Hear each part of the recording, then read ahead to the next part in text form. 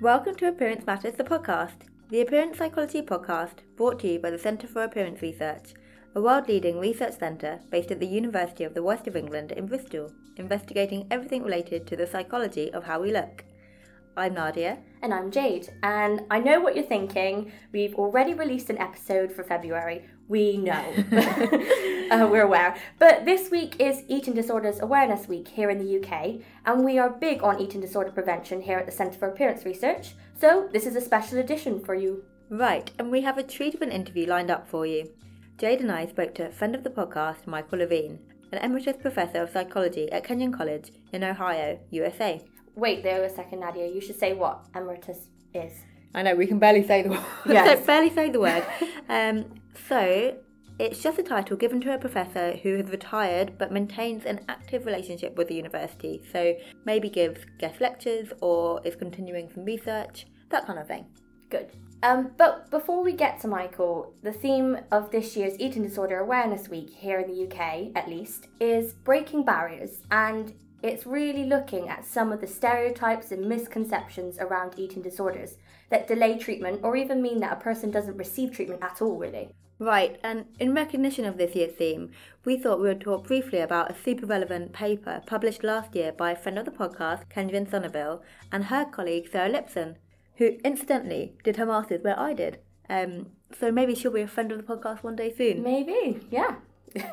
Anyway, they published a paper together in the International Journal of Eating Disorders, which looked at the disparities in eating disorder treatment according to weight status, race and ethnicity, socioeconomic background, and gender among college students. That's so aligned with this year's theme. Can you summarise the key points, Nadia? Please. Yeah, I will try. So, first bit of context. The results are based on a survey of approximately 1,700 young people who reported eating disorder symptoms as part of a bigger survey, bigger study. And Kendrin and Sarah found that of these participants, so young people who had reported eating disorder symptoms, of those people, only 14% had received eating disorder treatment in the past year.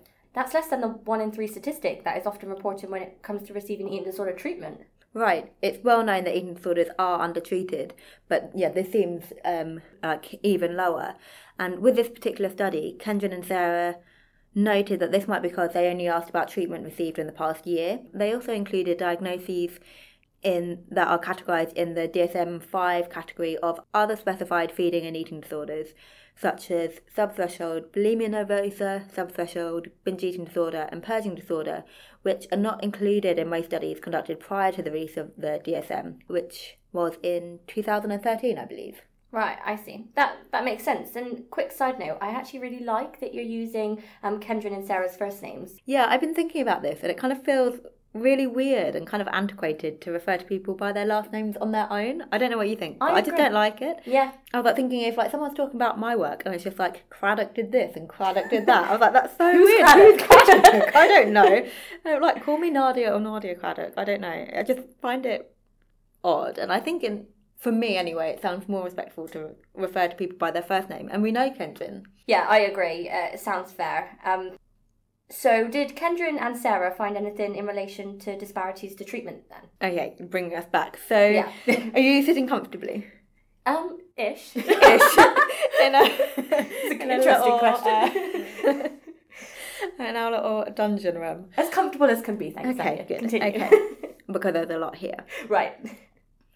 So, they found individuals with symptoms of threshold anorexia nervosa, so the least common eating disorder, were significantly more likely to perceive a need for eating disorder treatment, be diagnosed, and receive treatment when compared to individuals with all other types of eating disorder presentations.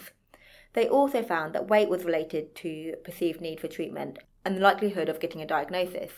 So those of low weight or classed as underweight according to BMI criteria, which we don't like particularly, were most likely to perceive a need for treatment, so themselves perceive a need for treatment, and most likely to receive a diagnosis or treatment.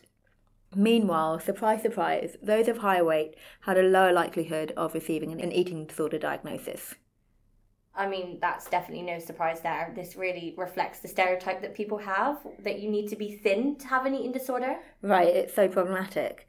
And talking about stereotypes, the study also found that students of colour were significantly less likely to receive an eating disorder diagnosis compared to white students. And then men in the study were less likely to perceive a need for treatment and then receive eating disorder treatment or an eating disorder diagnosis.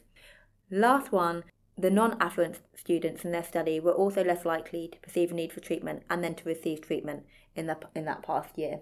So basically, if not the stereotypical thin, affluent, white, typically teenage girl, you're less likely to get an eating disorder diagnosis.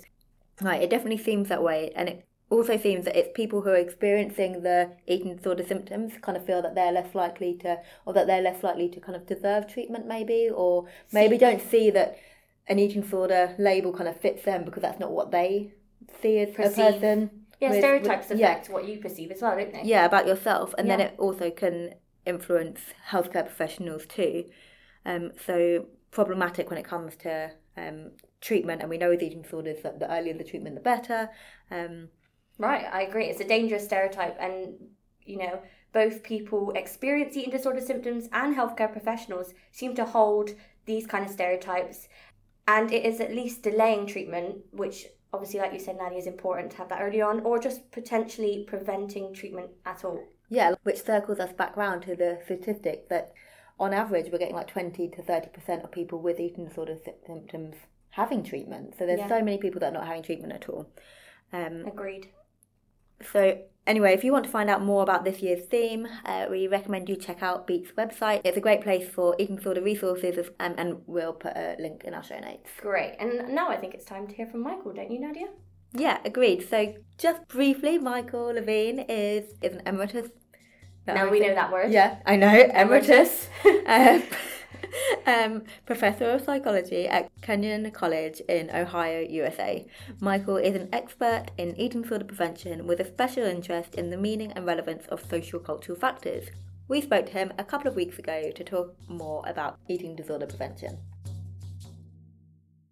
Hi, Michael. Welcome to Appearance Matters, the podcast. It's great to have you. Thank you. It's great to be with you. Great. So first question we have is, we often hear in the news that eating disorders are becoming more common. So now we know you've worked in eating disorder prevention research for some time. Do you see that to be the case? If so, kind of why?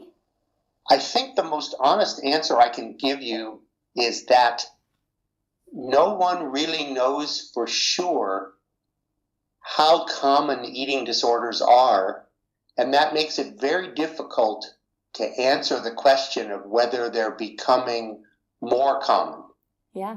And I say that not to avoid answering, but rather to remind people that those kinds of statements should be taken very cautiously, and people should remember, in my opinion, that it's very difficult to define what an eating disorder is in a culture that maintains so many eating disordered attitudes and so many unrealistic expectations, if not ideals, and fantasies about weight and shape and gender and control and perfection and so on.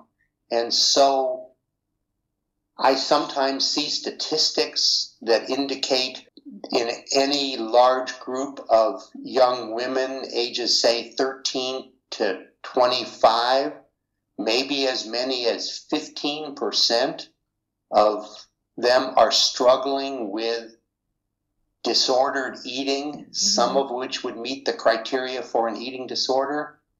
And at the same time, when you look at the epidemiology, you see very different kinds of statistics.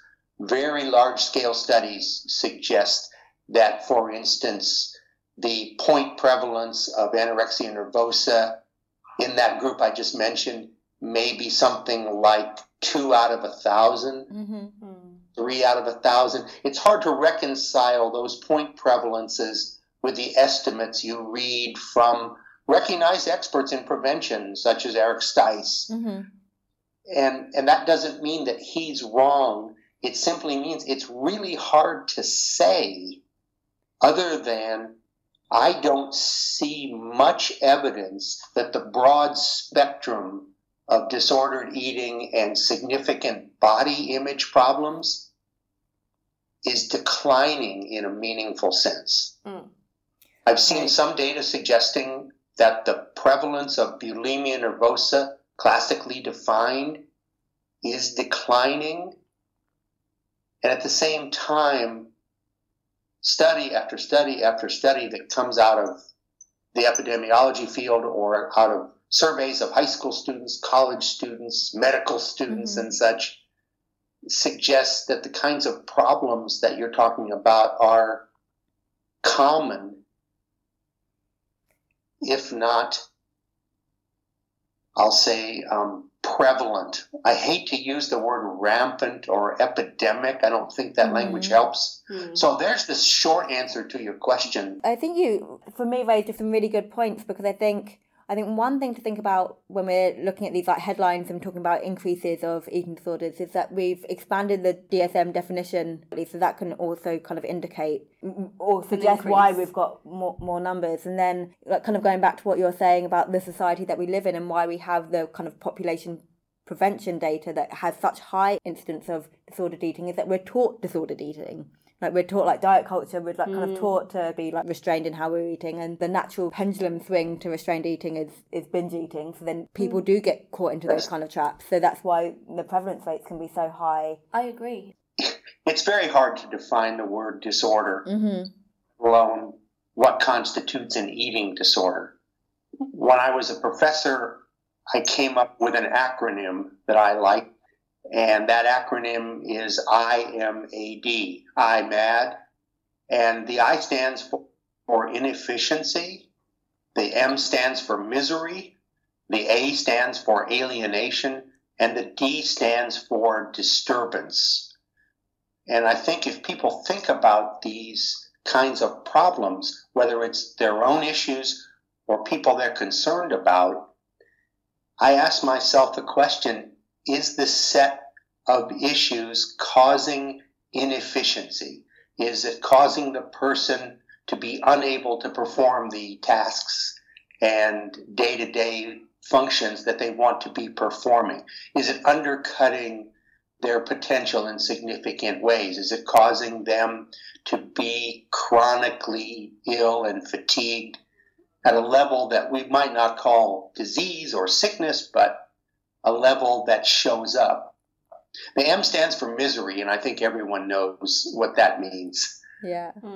Levels of anxiety, levels of despair, levels of preoccupation, levels of shame, guilt, so on, that, again, are interfering with the person's ability to enjoy life, their ability to focus on the things they want to be focusing on, their ability to participate. When they're throwing a ball or they're walking the dog, what they're thinking about is how they look or whether they've eaten too much during the day, and they're not focused on the day, they're not focused on the dog, they're focused on themselves. Alienation, I think people know what that means too. Is the set of issues cutting you off from other people? Is it making it hard to relate to your friends, to your family? Are you focused on how other people look in comparison to you and not what they're saying, not their strengths, not how they're contributing to society? You're focused on what they look like and how they're eating and so on. And the D stands for disturbance. That is what you're doing, the set of problems and issues we're talking about concerning food, weight, shape, and so on. Is it causing you to be concerned about yourself? Is it causing you to wonder, what the heck am I doing here? Is it causing you to think, oh my God, what did I just do? Or is it disturbing others? Are other people seeking to talk to you? Are they asking you, are you okay? Are they asking you, is everything fine with you? To me, you have a problem with weight and shape and control and eating and shame and guilt if you meet all four of those criteria. out of the 4, it's probably worth having the issue evaluated. Does that make sense? That in our culture, it's really hard to draw a line. I think what I really like about that is thinking it's kind of taking, I think when we talk about eating disorders so much, it's that we overemphasize the weight and with the stereotypical idea of being very, very, very low weight. So that there's that focus. And then the whole bit about it's all about the food. If you just focus just on the food aspect and you're not focusing on the misery and the alienation and the disturbance, you're not really getting that whole picture of how it affects someone's life. And exactly as Michael said, how it affects how someone functions daily in their day-to-day activities is a very important factor to consider. Yes, and I hear people say, well, eating disorders are just, you've probably heard the word just used. Yeah. They're just a problem of self-esteem. They're just an extension of body image issues.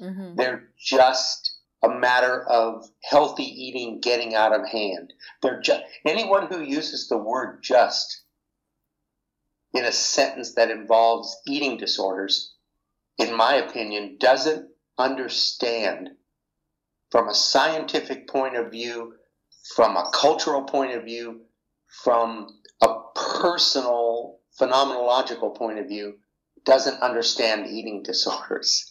Eating disorders are, of course, about eating. Eating disorders often are about body image.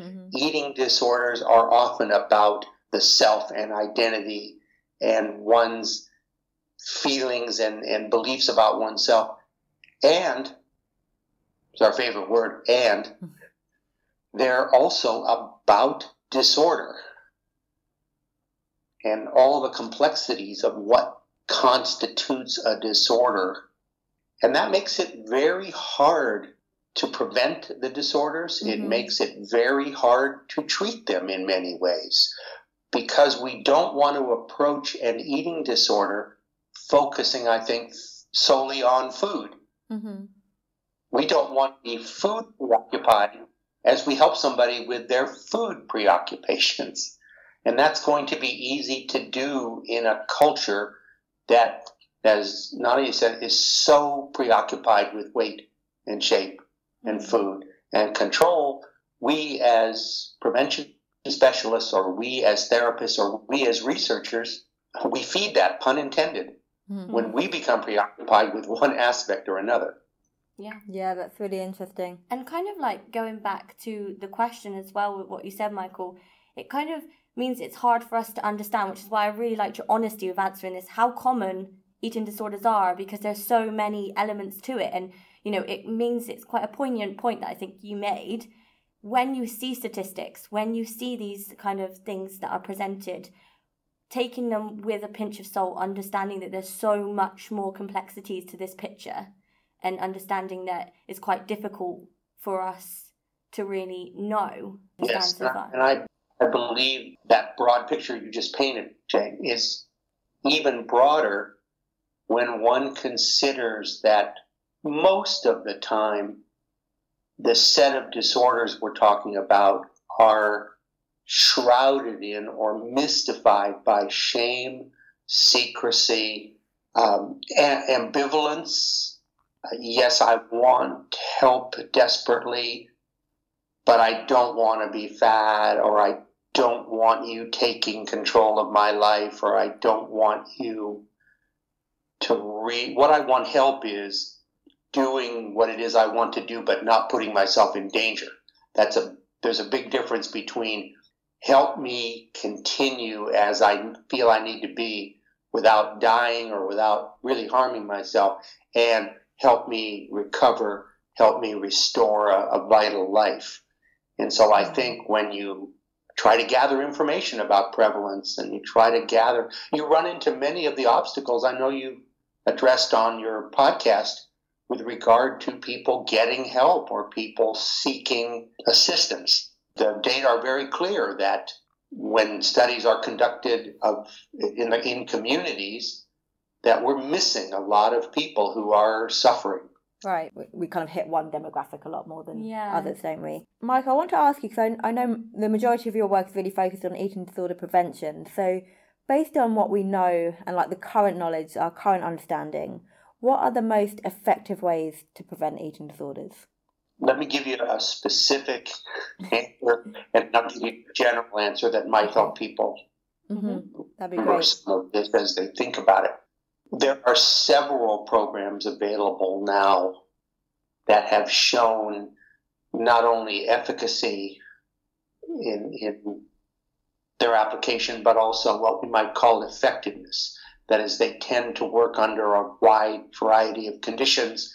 They tend to work when they're implemented by experts, when they're implemented by local counselors, when they're implemented by students.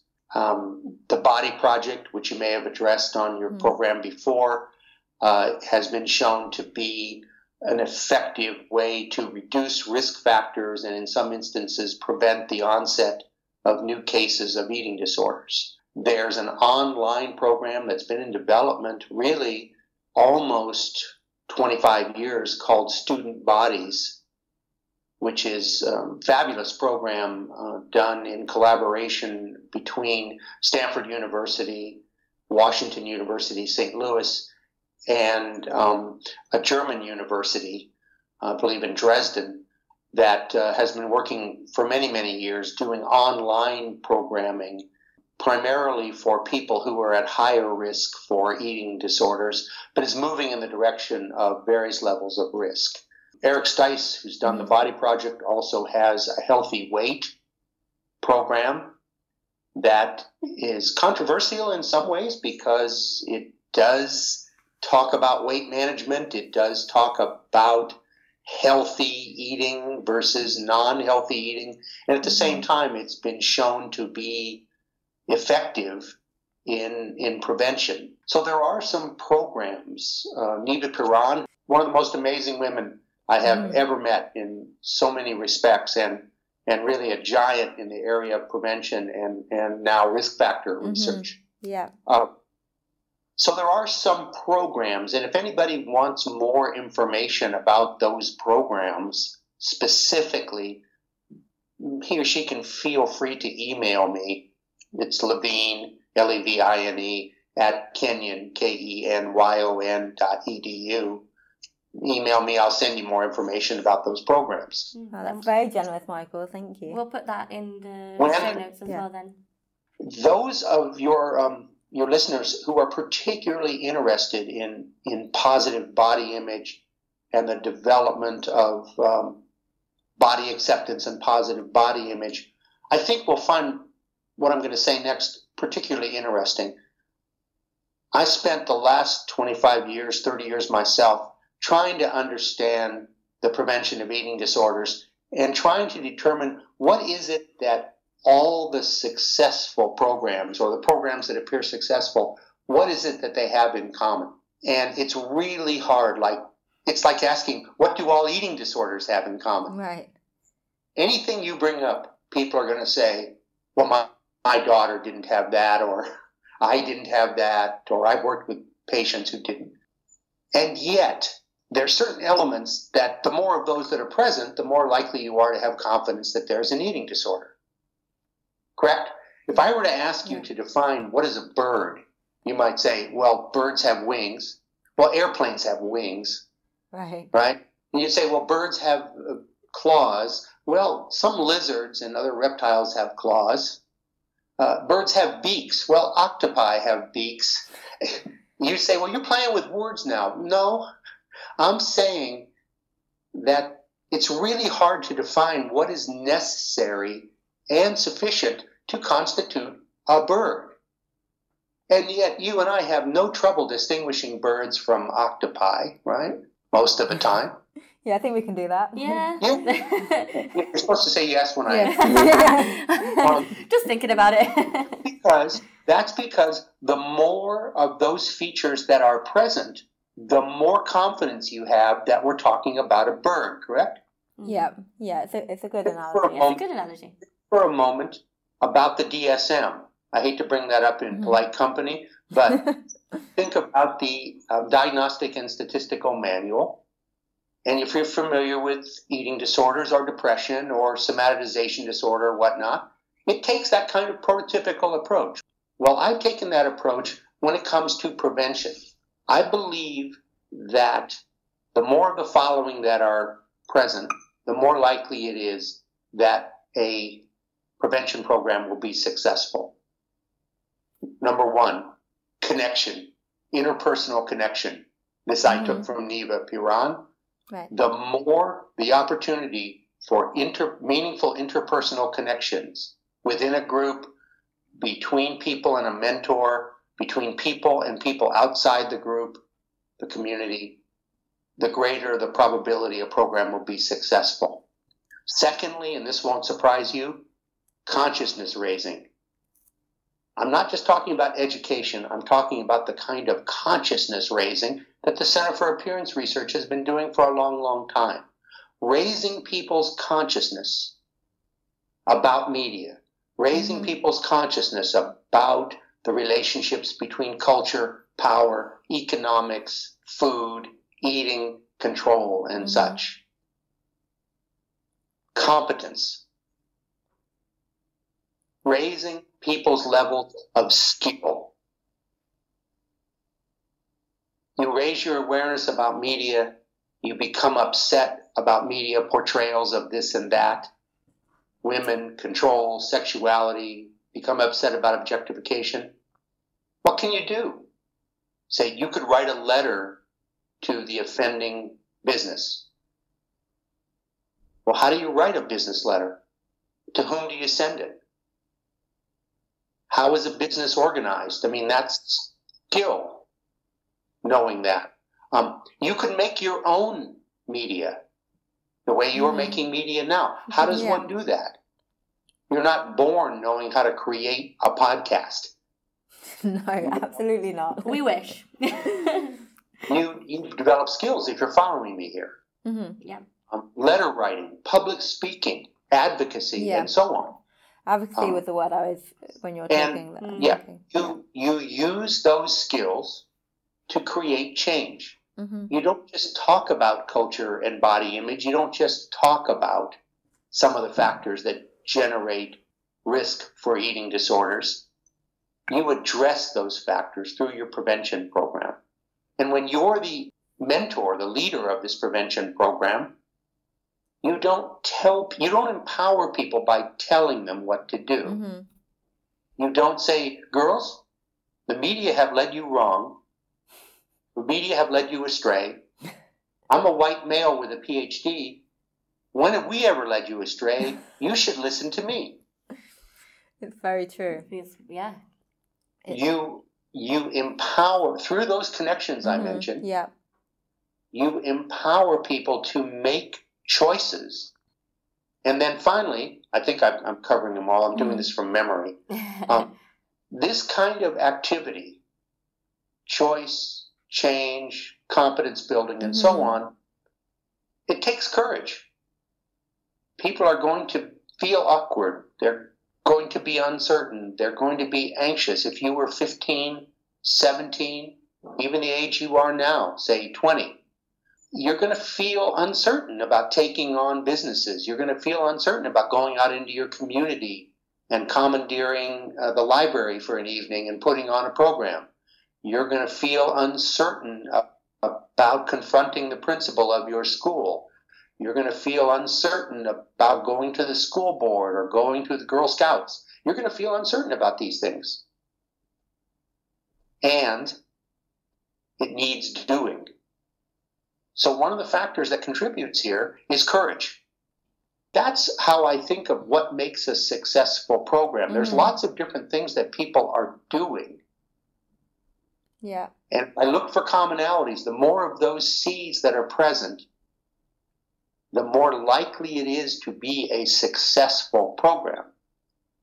And I hear people saying, well, the Body Project is a dissonance-based program and it's been successful and it may be the only real successful program. I dispute that, and I would argue that the Body Project does a lot more than raise awareness about culture in a way that generates cognitive dissonance.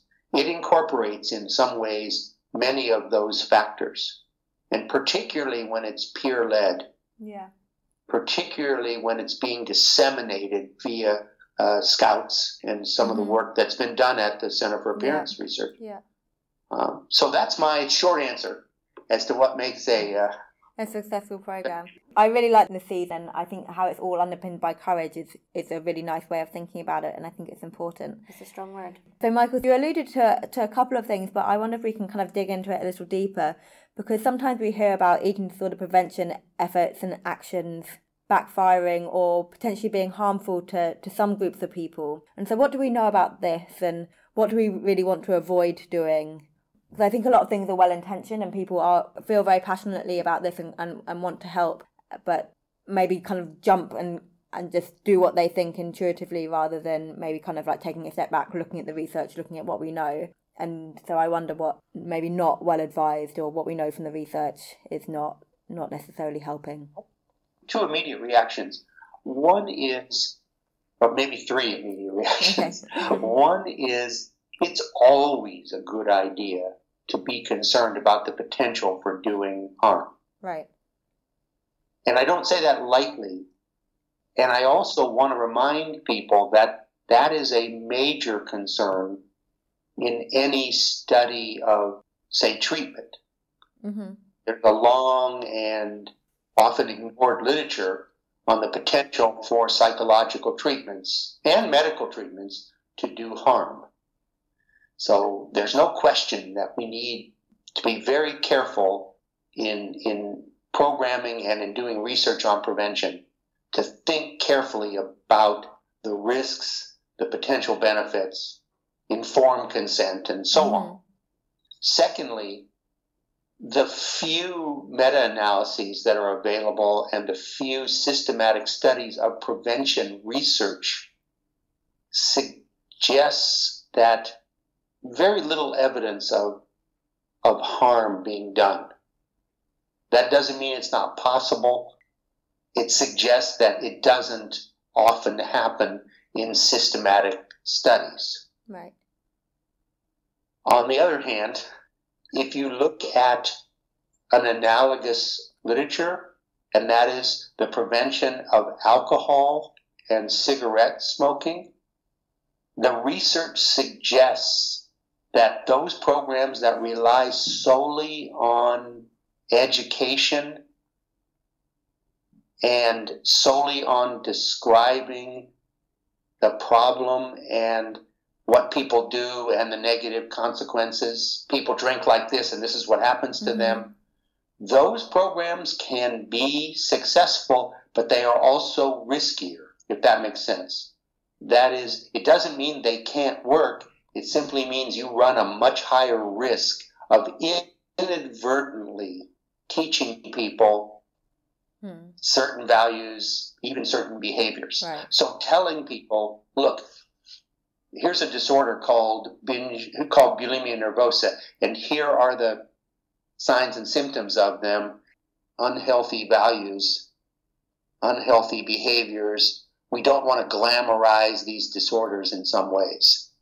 Analogous to the person who comes into your classroom, he or she looks like $1 million. They're wearing $2,000 worth of clothes, and they're saying, "You won't believe how ill I was, and I'm so glad to be recovered, and this is what I did." It's all too easy to interpret, that person looks great, this is what they did. I just won't let it. So there is the potential for doing harm. And if I were to try to summarize what I personally would avoid doing, I personally would avoid, if at all possible, in an eating disorders prevention program, talking about eating disorders. That's interesting. For me, I would go back to what it means to be a person in today's society, particularly what it means to be a young person.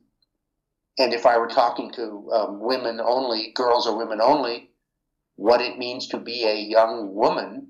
And I would talk about a number of the issues that I believe make up the nervosa. I don't know if you've ever considered that on your program. Everybody knows what anorexia means. Everybody knows what bulimia means. What does nervosa mean?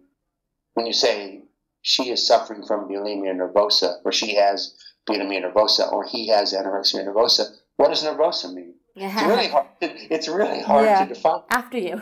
And people will start. I mean, you could ask a room full of your colleagues at CAR experts, and you'll have people stuttering and saying, "Well, it means of the nervous system." But we don't talk about Tourette syndrome as a nervosa. We don't talk about Alzheimer's disease as a nervosa.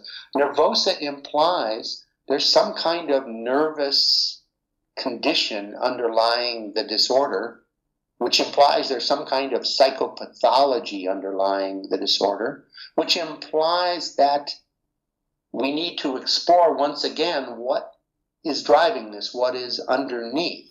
And I would argue that what's often underneath, not always, is again a set of prototypical concerns that you've probably addressed on your program a million times. Negative body image, drive for thinness, fear of fat, perfectionistic standards, unstable sense of self. So many elements.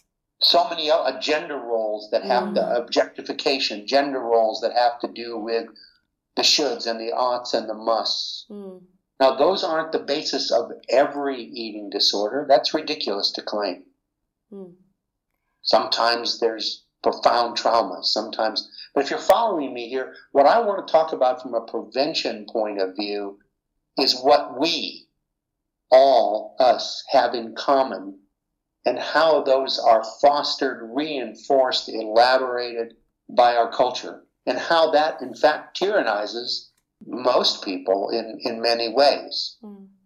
So in other words, I want to talk about that spectrum of weight and shape concerns, the spectrum of negative body image, the spectrum of objectification, the spectrum of self-doubts and anxiety and guilt and shame and so on.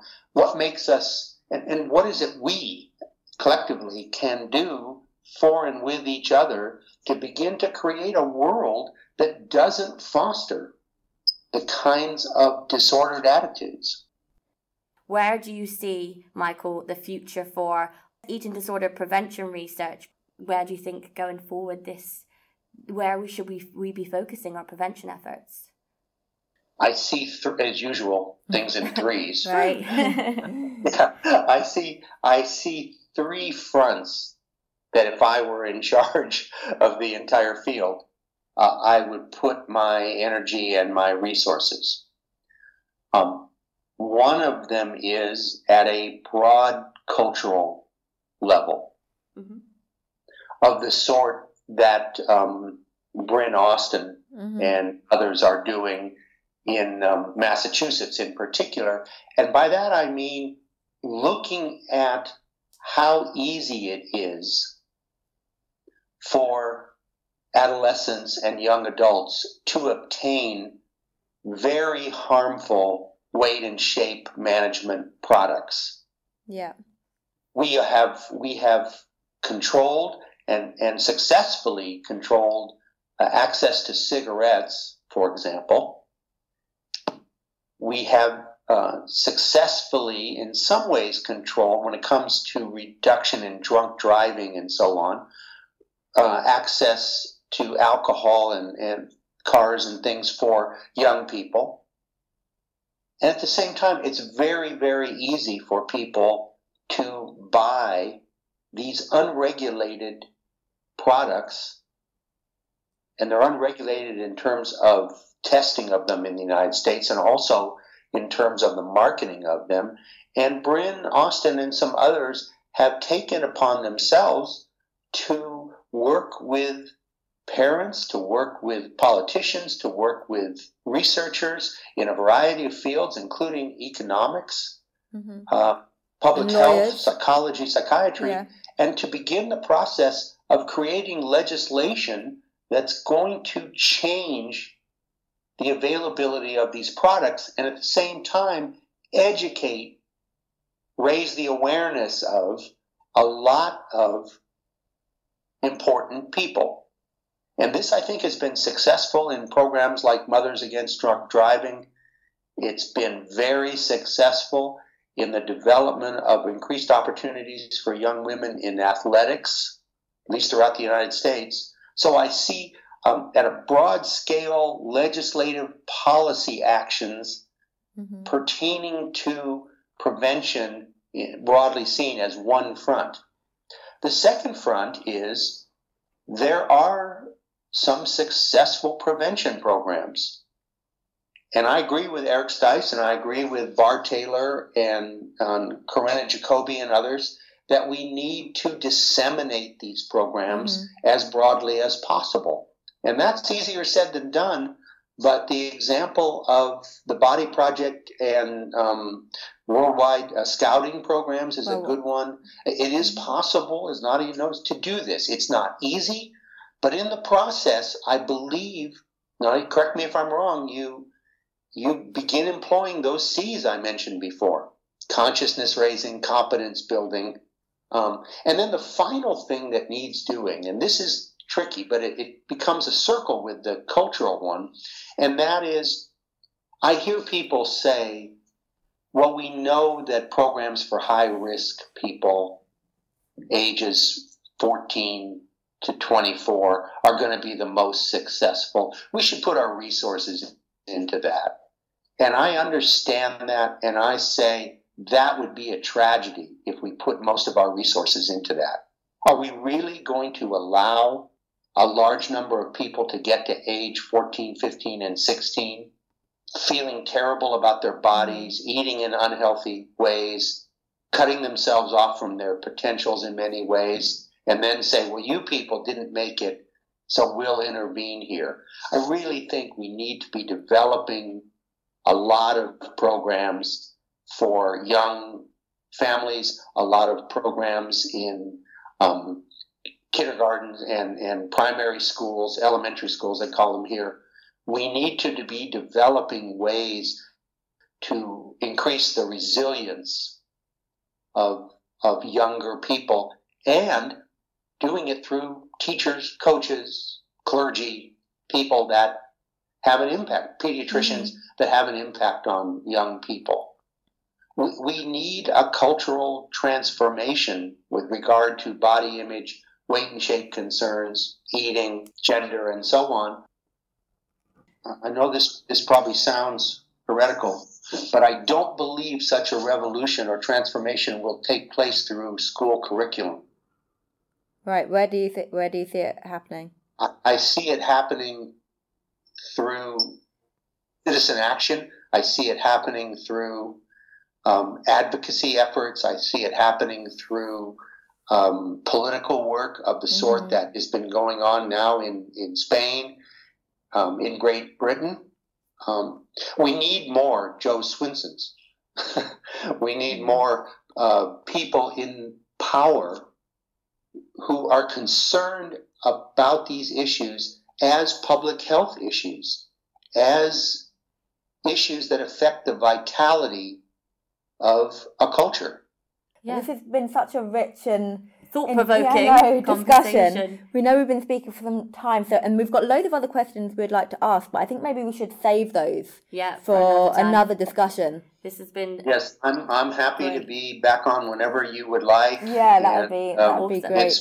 It's always a joy talking with you. Yeah. So our final question for you, though, Michael, is a question... Before we can let you go. Yeah, we have to ask this final one. It's a question that we ask all guests on the podcast, and it is, Thursday morning now, we have a cake and coffee morning, and we would like to know, Michael, what cake would you bring to our car coffee morning?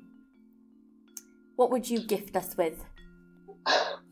It's interesting that you ask, because I am really not much of a cake eater. Okay.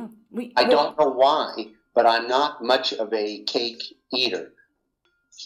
And, my favorite word, I do have a recognized fondness for carrot cake. Oh, that's a good one. Homemade carrot cake. Yeah. That's what I would bring. You would bring a homemade carrot cake. So you would make it, Michael? I would bring a homemade carrot cake. Yes, you can bring that anytime, Michael. Speaking of gender, I would bring a homemade carrot cake. That sounds delicious. Yep. So next time I am in Bristol or Bath, I will promise to bring a carrot cake. Amazing. Under one condition. Oh, what? Jade will produce a photograph of herself at Stonehenge. Oh.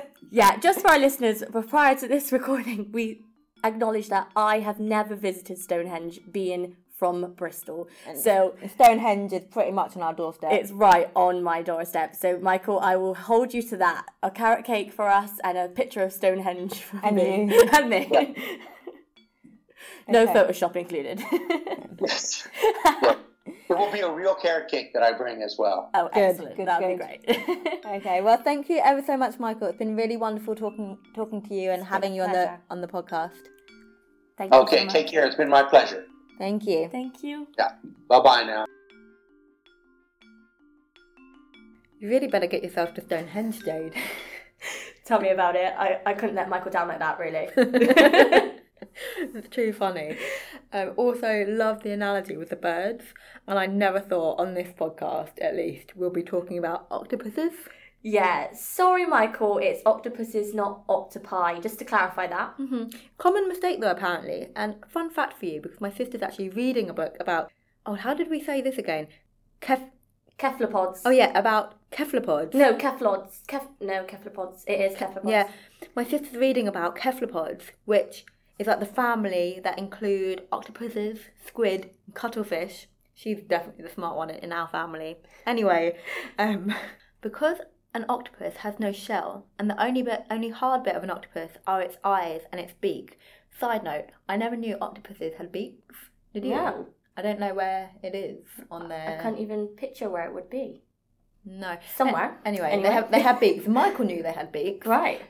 Anyway, apparently an octopus, because it doesn't have any it doesn't have like an external shell or anything. Apparently, an octopus can squeeze through a hole the size of its eyeball and can transform its body shape indefinitely. And I'm just going to read a little quote from this book. It's too much. Your It's too sister's much. book that she's Yeah, my reading. sister's book. To completely forego both skeleton and shell is an unusual evolutionary move for a creature of this size and complexity. An octopus has almost no hard parts at all. Its eyes and its beaks are the largest, and as a result it can squeeze through a hole about the size of its eyeball and transform its body shape almost indefinitely. The evolution of cephalopods yielded, in the octopus, a body of pure possibility. Wow. I know, it's quite something, isn't Mind it? blowing. I know, it's quite something. Who said we were just experts in body image? I know, thanks Octopuses. to my sister. In case you're interested, the book is called, my sister sent me a link, it's called The Other Minds, The Octopus and the Evolution of Intelligent Life by Peter Godfrey Smith. So yeah, if those facts really blew your mind like they did me, check that out. I know, she really writes the book. So. I've got follow-up questions, but I'll save them for after this, Nadia. So Yeah, I think we're done for this episode. so many facts, I know. so little time. We also both have a lot of PhD work to do, so we probably should get back. It's a good point. Yeah, we've got that too. We should get back to the zoo, which we enjoy very much. So join us next time for our part 2, very exciting stuff, on our online dating and body image episode where we hear from the men.